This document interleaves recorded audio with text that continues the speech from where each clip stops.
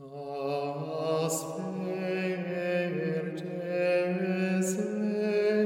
Domine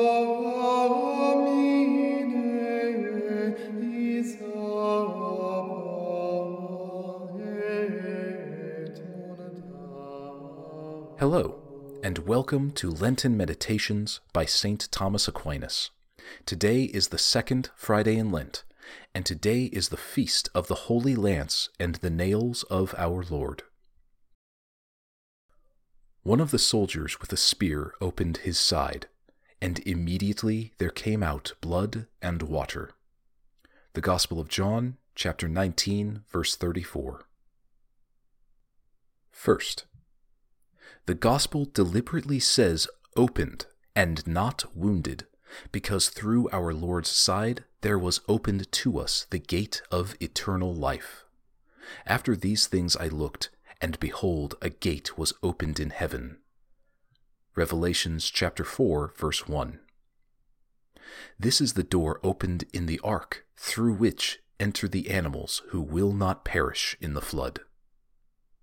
Second, but this door is the cause of our salvation.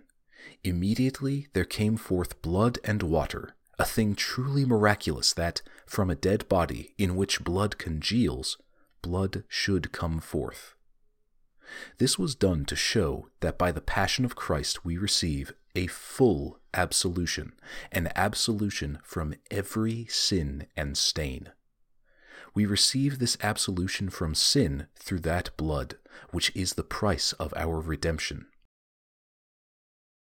You were not redeemed with corruptible things as gold or silver, from your vain conversation with the tradition of your fathers, but with the precious blood of Christ, as of a lamb unspotted and undefiled.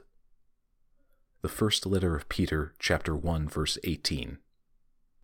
We were absolved from every stain by the water, which is the laver of our redemption.